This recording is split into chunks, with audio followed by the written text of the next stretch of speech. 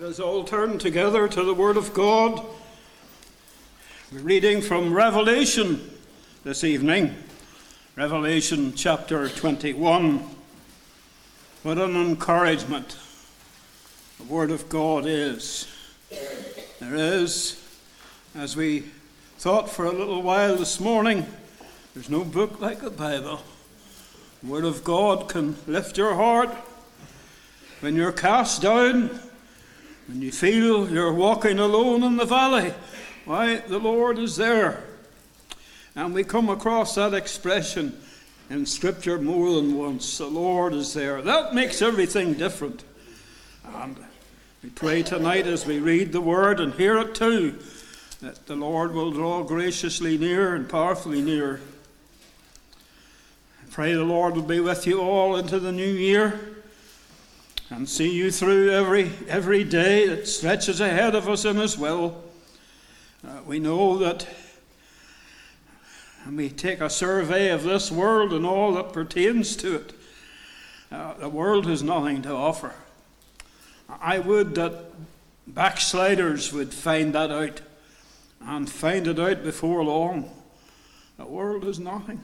The world is nothing for you if you're really a believer. Your hope, your life, your joy, everything is in Christ. And may the Lord help us with the reading tonight. Here's John suffering exile for Christ, and the Lord lifting his heart and lifting his vision. And what did he see in that vision? Verse 1, Revelation chapter 21. And I saw a new heaven and a new earth. For the first heaven and the first earth were passed away, and there was no more sea. And I, John, saw the holy city, New Jerusalem, coming down from God out of heaven, prepared as a bride, adorned for her husband. And I heard a great voice out of heaven saying, Behold, the tabernacle of God is with men, and he will dwell with them. They shall be his people, and God himself shall be with them, and be their God. And God shall wipe away all tears from their eyes. There shall be no more death, neither sorrow nor crying, neither shall there be any more pain, for the former things have passed away. And he that sat upon the throne said, Behold, I make all things new. And he said unto me, Write, for these words are true and faithful. And he said unto me, It is done. I am Alpha and Omega, the beginning and the end. I will give unto him that is athirst of the fountain of the water of life freely. He that overcometh shall inherit all things, and I will be his God. He shall be my son.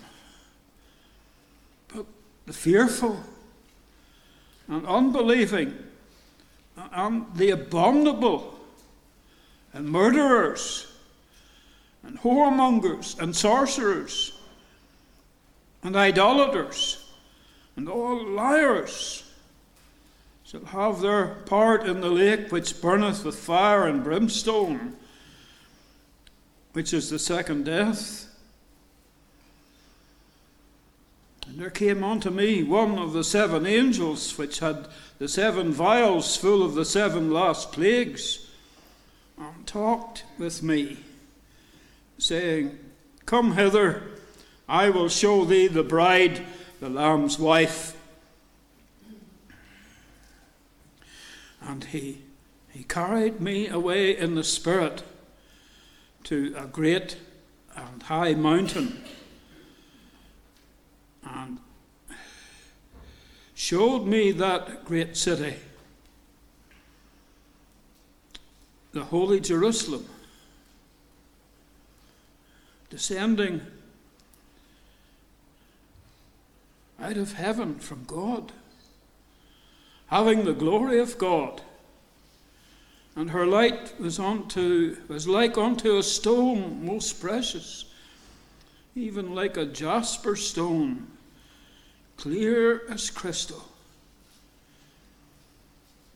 And had a wall great and high, and had 12 gates, and at the gates 12 angels, and names written thereon, which are the names of the 12 tribes of the children of Israel. And then we'll go to verse 22. And I saw no temple therein, for the Lord God Almighty and the Lamb are the temple of it. And the city had no need of the sun, neither of the moon to shine in it, for the glory of God did lighten it, and the Lamb is the light thereof. And the nations of them which are saved shall walk in the light of it, and the kings of the earth do bring their glory and honour into it. And the gates of it shall not be shut at all by day, for there shall be no night there. And they shall bring the glory and honour of the nations into it. There shall in no wise enter into it anything that defileth, neither whatsoever worketh abomination or maketh a lie, but they which are written in the Lamb's book of life. Amen. May the Lord bless his word as it's read and preached this night for his name's sake.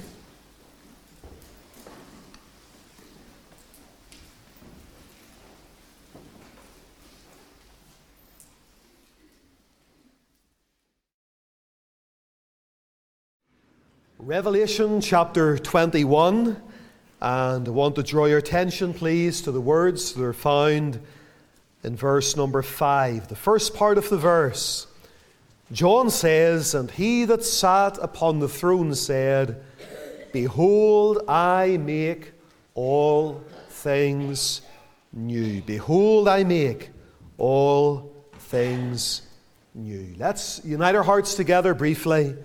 Let's call upon the Lord's great name. Pray that our God will be exalted and glorified, and that our lives might be impacted by the Word of God. Let's pray. Father, we thank Thee tonight that in glory there's one who sits upon the throne. But this man, after he had offered one sacrifice for sins forever, sat down. And we thank Thee, O God, that Thy Son, our Saviour, is exalted and enthroned and seated in glory, and all things are under His feet. He is the one who has got the very keys of death and hell in His girdle. We thank Thee that He is the one who is able to impart spiritual life. We thank Thee, O God, that He reigns as a mighty conqueror, Saviour, Lord and Master. And, O God, we pray tonight that in His name and for Thy glory, that Thou wilt exalt and magnify Thy Son, and grant, O God, that every individual here in this meeting and others that are joining us online, maybe right now or at some other time, O God, that we all might be gathered up together in the bundle of life and brought to the Saviour's feet, that we might know that our souls are saved and have that assurance of heaven and home and that wonderful reality of walking with God. So, Lord, we pray that if there's somebody here tonight that's a stranger to God's grace and salvation, that Thou will draw them to the cross and grant that this might be the night of their conversion. Glorify the Lord Jesus Christ For it's in His name and for His glory that we pray, asking for the infilling of the Spirit of God. In Jesus' name we pray. Amen. On this New Year's Eve, this last night of an old year, many people across the world, rightly so, will be wishing each other a happy new year. And of course that's right and that's proper, and there's nothing wrong with that at all. But the reality is that for the vast majority, tomorrow morning life will be exactly the same as it is today. Nothing at all will change for the vast majority. Old habits die hard. January blues set in.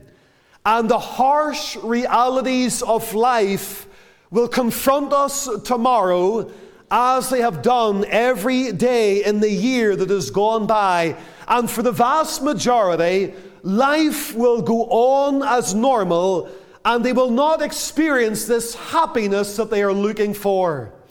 And then, of course, others will make New Year's resolutions. I'm going to eat less chocolate. I'm going to have a healthier diet. I'm going to try to get more sleep. I'm going to do more exercise. I'm going to spend less time on social media. I'm going to spend more time with my family. I'm going to concentrate on things that are of worth and things that are important. I'm going to try to be a better husband, a better wife, a better father, a better mother, a better daughter, a better son.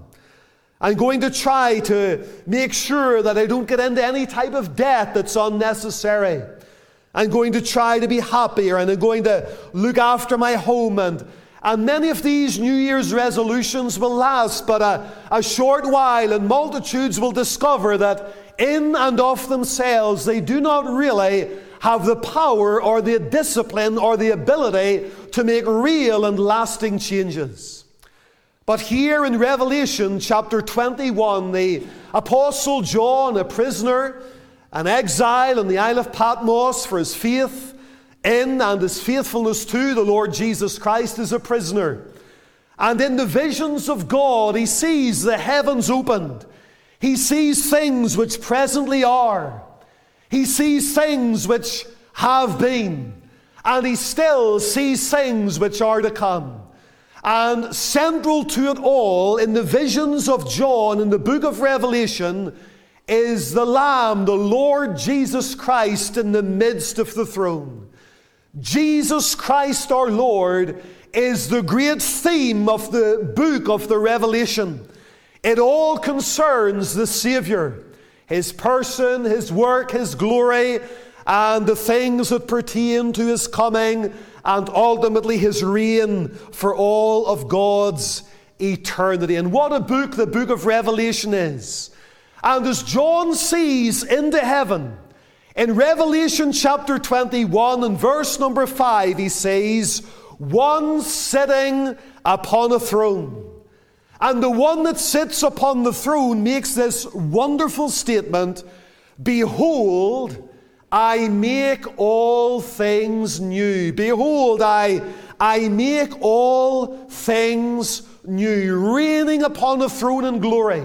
We're told in chapter 19 and verse number 6 that the Lord God omnipotent reigneth, the Lord God almighty reigneth.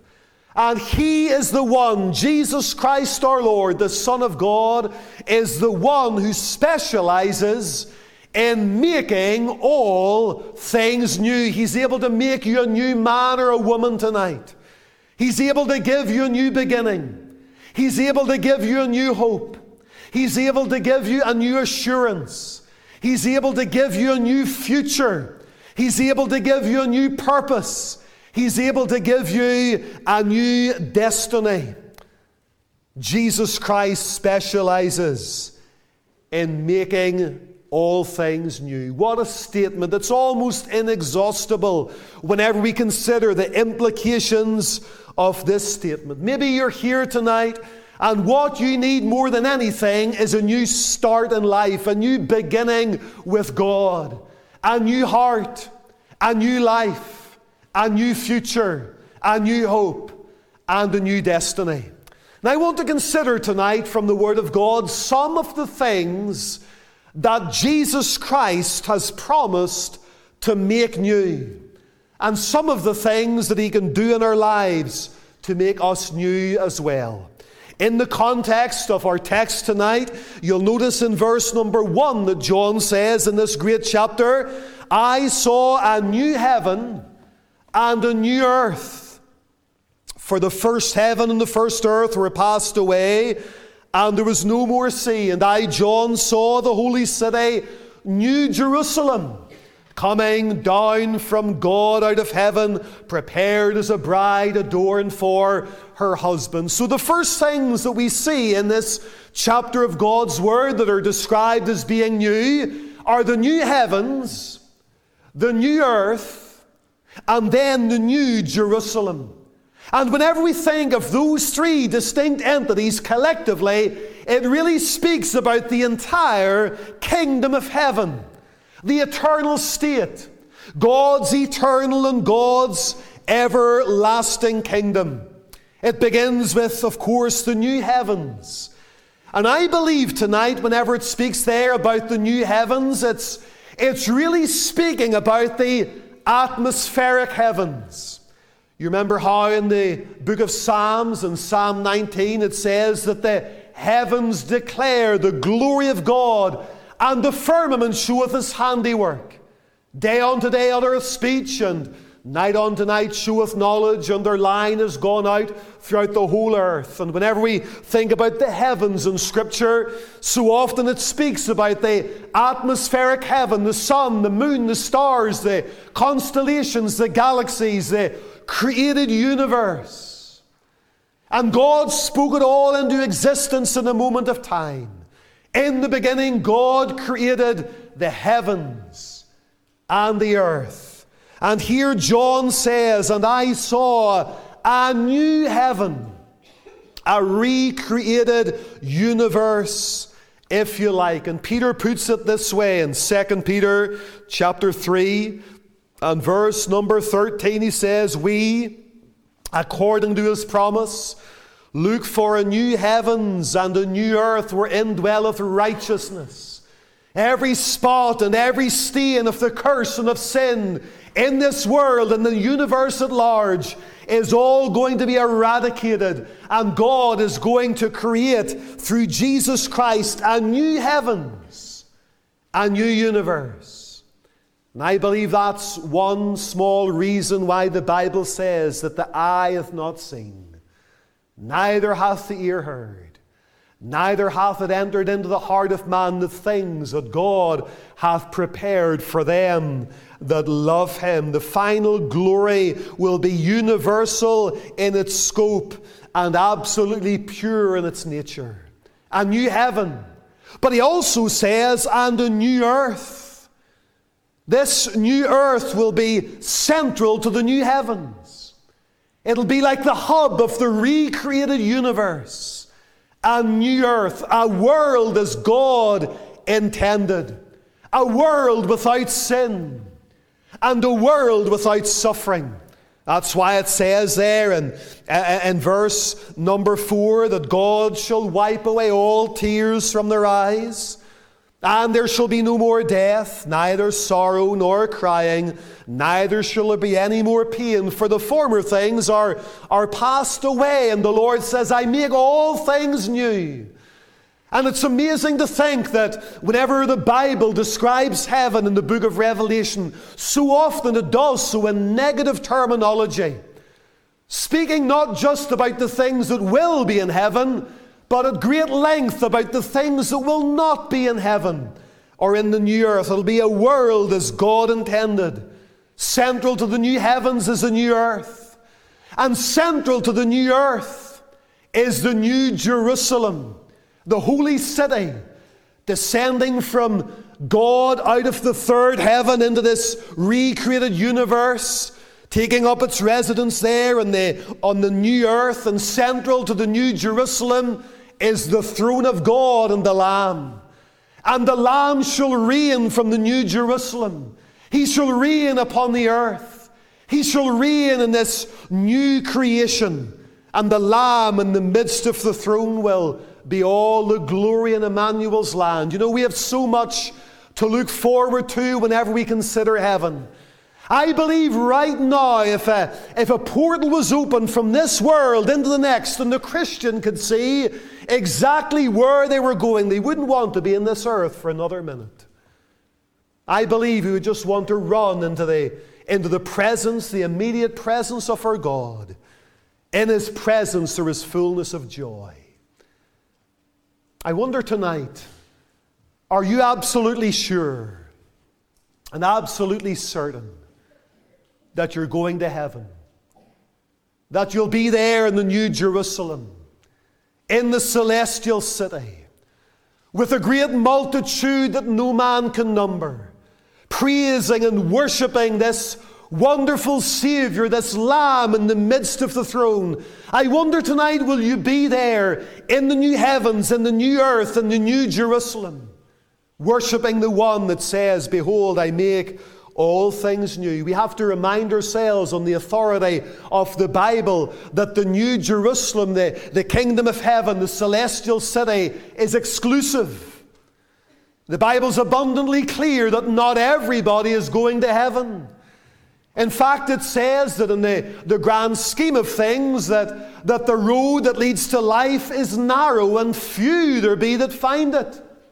The road that leads to destruction is broad, and many are traveling that broad road. But the new heavens, the new earth, the New Jerusalem is for those who have experienced the new birth. Remember back there in John's Gospel, chapter 3, we read about a certain man called Nicodemus. And what a man Nicodemus was. You read about his credentials. The Bible says he was a Pharisee. He was a ruler of the Jews. He was a master in Israel. We also read later on in John's Gospel that Nicodemus was rich. So this was a man that was religious. This was a man that was respectable. This was a man that was rich.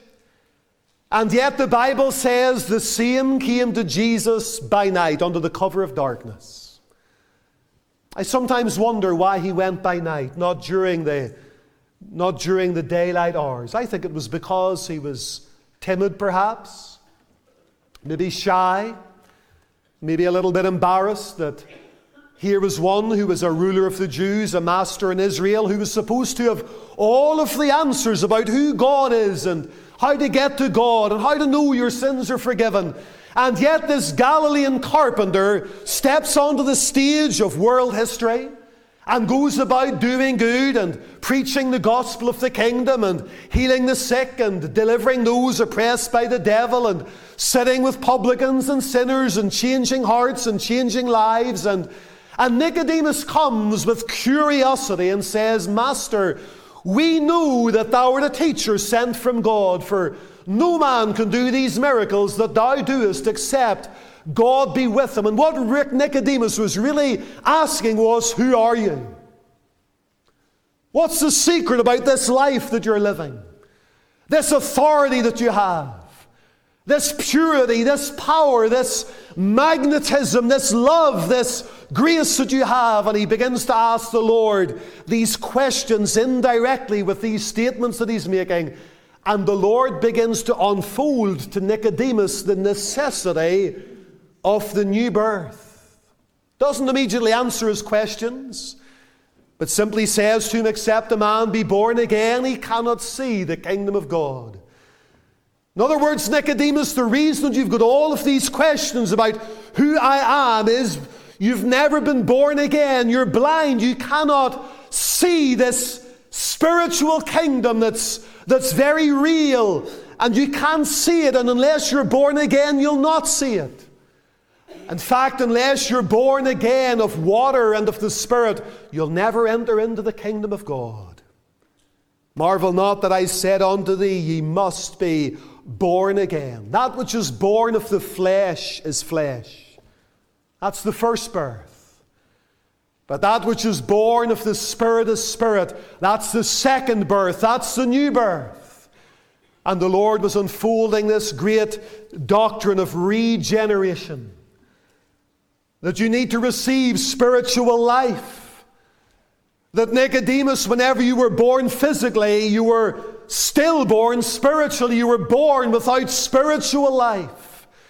And you need to receive that spiritual life, and it only comes from outside of yourself, as it says in John 1, that we need to be born of God or born from above.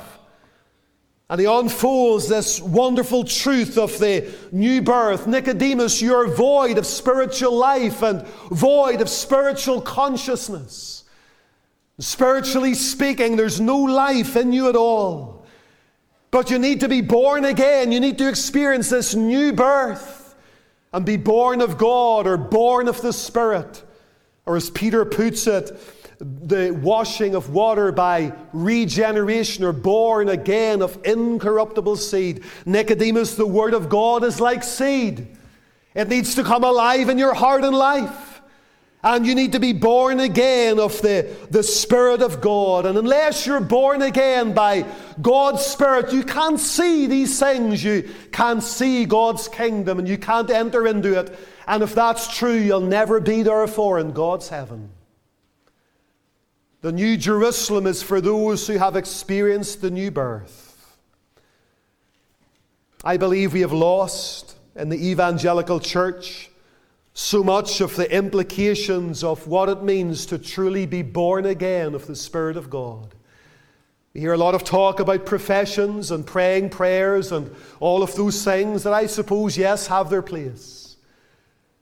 But friends, tonight, what does it really mean to be born again?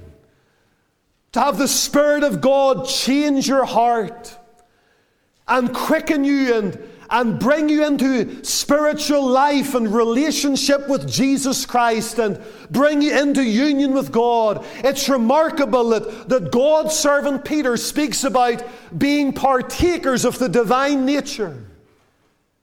I believe whenever a man or a woman is born again, their life is radically changed. And this is something that is absolutely immutable. The language of our Lord makes it clear. 4 times he uses the word verily, which means truly or most assuredly. Nicodemus, most assuredly, most assuredly, most assuredly, most assuredly, except, unless a man is born again. Marvel not that I said unto thee, ye must be born again. George Whitefield, whenever he was wonderfully converted, along with John Wesley and Charles Wesley and others around about that time, having experienced the new birth, it was a truth that they proclaimed again and again and again and again, everywhere they went, telling men and women, you can be born again of the Spirit of God.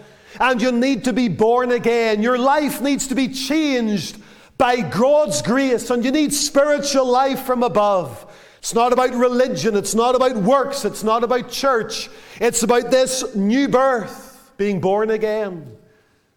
And the story is told, it's well known, that an old lady came to Mr. Whitefield after one of his meetings. He'd been preaching again on the new birth, and she says, Mr. Whitefield, I've traveled and I've followed you from village to village and town to town, and every time I hear you preach, you're always preaching, you must be born again. Why do you always preach in that same text? Mr. Whitefield says, well, it's very simple, because you must be born again. He'd recognized how important it was. And multitudes in England and Scotland and Ireland and everywhere he went were very churchy and very religious, but many of them had never been born again. The new birth. The New Jerusalem is for those who have experienced the new birth. And then whenever you've experienced a new birth, the Bible also says that God gives you, Jesus Christ gives you a new name. Or a new identity, we might say. Back in Revelation chapter 2, and writing to one of the churches, Revelation 2 and verse number 17, it's the church at Pergamos. The Lord says, to him that overcometh will I give to eat of the hidden manna, and I will give him a white stone, and in the stone a new name written, which no man knoweth, saving he that receiveth it. A new name. And that new name is spoken of again in chapter 3 and verse number 12, the church at Philadelphia.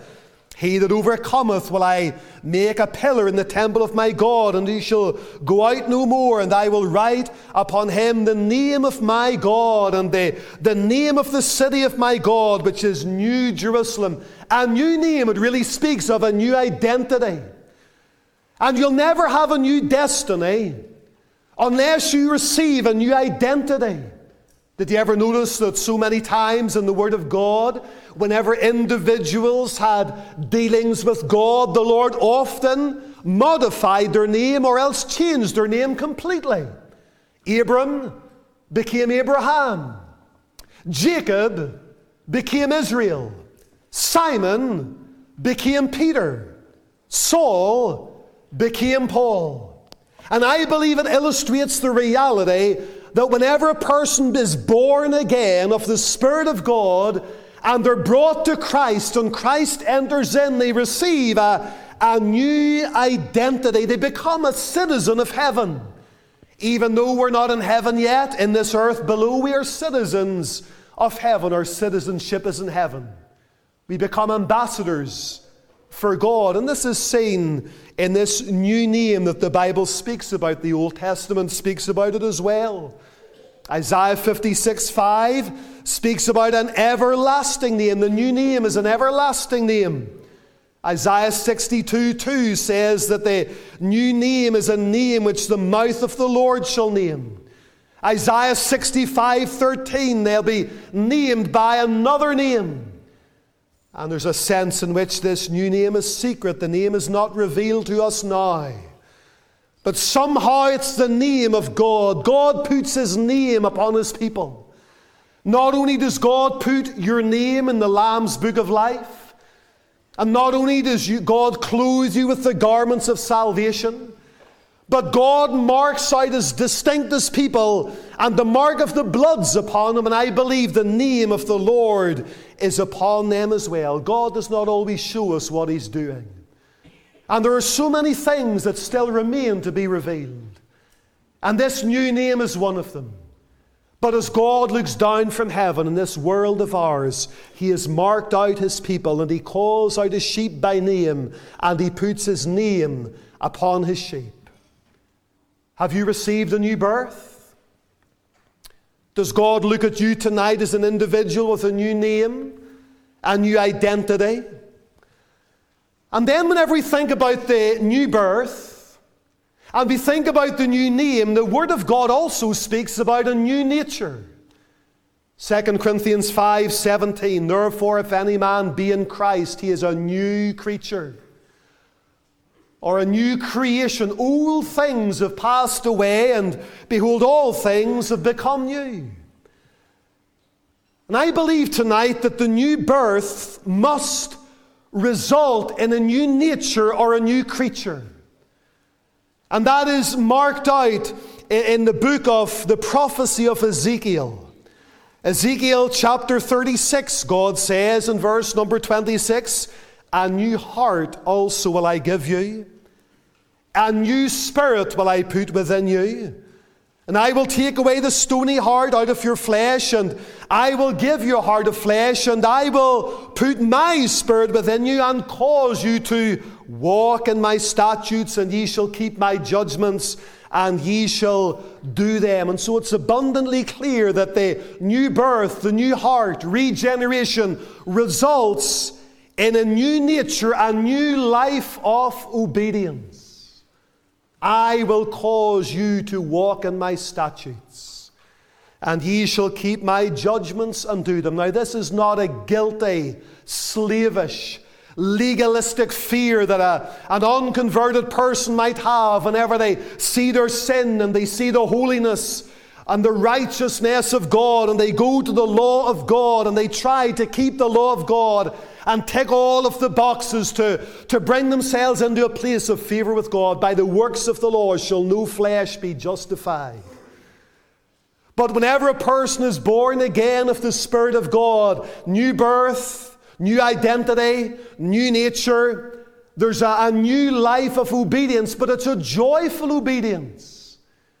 It's like the Hebrew bondservant that we so often mention, who's spoken of in Exodus 21. I love my master. I love my wife. I love my children. I will not go out free. I will serve him because I love him. I delight in the law of God after the inner man, the Apostle Paul says. And this is what Paul's getting at when he says, if any man's in Christ, he's a new creature. Old things have passed away. All things are become new. Sometimes I think we undermine what a Christian really is. A Christian isn't just a person who believes certain truths. A Christian isn't just a person who acknowledges that the Bible is the Word of God.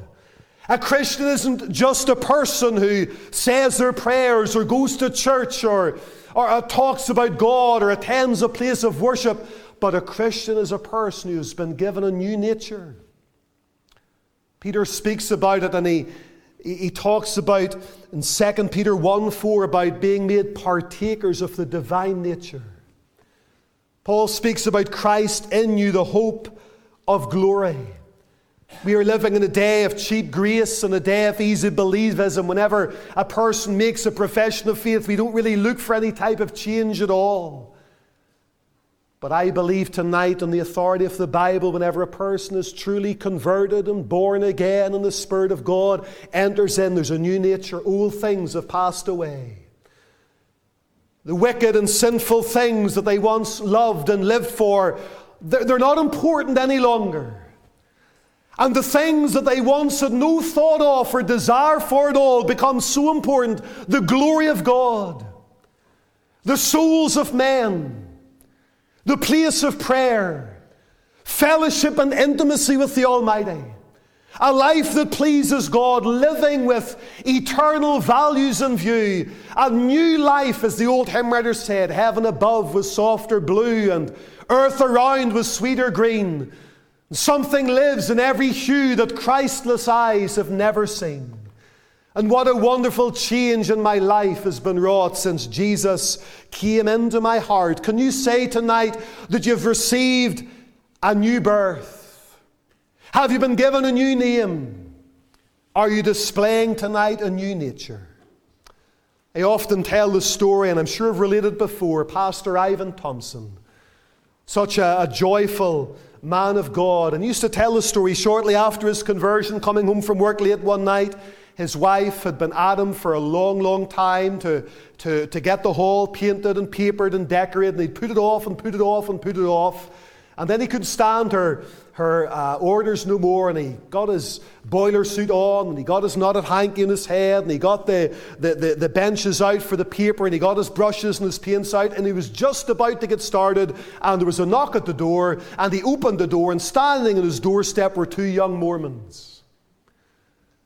And he said, fellas, he says, I don't want to be ignorant, but I'm tired. And I don't really want to talk, and I have to do all this decorating. But he says, I'll give you this. If you can give me something better than what I've got, I'll listen to you. And they looked at each other, and then they looked at him and says, well, what have you got? And he says, well, boys, I've got my sins forgiven.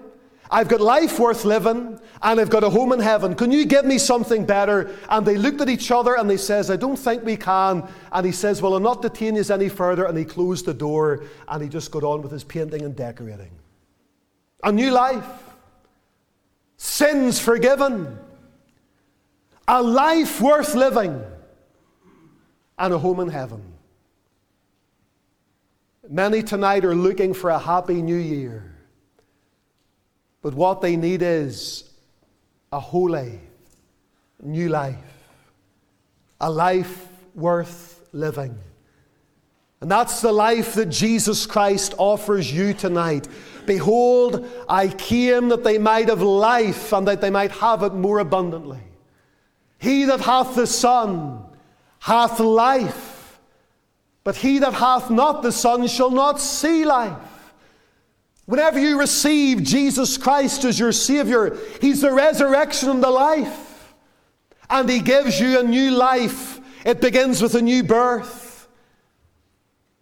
It comprises of a new name. It displays a new nature. It results in a new walk. Romans chapter 6 and verse number 4. Even so we should walk in newness of life. And isn't that what Ezekiel spoke about? I will put a new heart within them. I'll put my spirit within them and cause them to walk in my statutes. The psalmist David said, I waited patiently for the Lord my God, and at length he inclined unto me. He lifted me out of an horrible pit. He set my feet upon a rock. He put a new song in my mouth. What else did he do? He established my goings. A new walk. Walking according to his statutes. You see, the Word of God is instrumental in the new birth. And the Word of God is also integral in the new walk. And whenever Saul was converted that wonderful day on the road to Damascus, and he realized that Jesus Christ was living, risen, and ascended, do you remember what he said? Lord, what wilt thou have me to do? And his whole nature was changed. And because his nature was changed, his walk was changed as well. Whenever our Lord was conducting his earthly ministry, he performed what many refer to as sign miracles. And I believe that those sign miracles that the Lord were performed with the view of doing two things. First of all, to display who he was. He was the one that was able to heal. He was the one that was able to cleanse. He was the one that was able to resurrect. He was the one that was able to change. And that showed his essential deity, that he was God manifest in the flesh. His sign miracles showed who he was, but his sign miracles also came to display what he came to do. He came to raise the dead out of the grave of sin. He came to open blinded eyes so that men and women could behold the Lamb of God which taketh away the sin of the world. He opened deaf ears so that people could hear with the inner man the Word of God. And he also made the lame to walk, illustrating the fact that he came so that people might walk in newness of life. So much of the emphasis of the New Testament epistles speak about our walk. Walking in newness of life. As ye have received Christ Jesus the Lord, so also walk ye in him. We walk by faith and not by sight. If we walk in the light as he is in the light, we have fellowship one with another, and the blood of Jesus Christ his Son cleanseth us from all sin. Paul speaks about a time where in time past ye walked according to the course of this world. The psalmist said, blessed is the man that walketh not in the counsel of the ungodly. And the inference is that a godly man or a born-again individual will walk in newness of life. Can I ask you tonight simply, are you walking with God? Are you in fellowship with Christ tonight?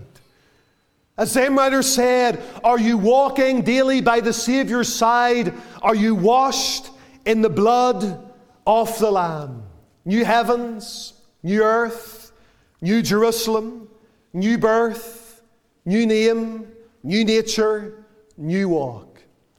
And only those who have experienced a new birth, who have been given a new name, who are displaying a new nature, who are walking in newness of life, can expect one day to be in a new destiny.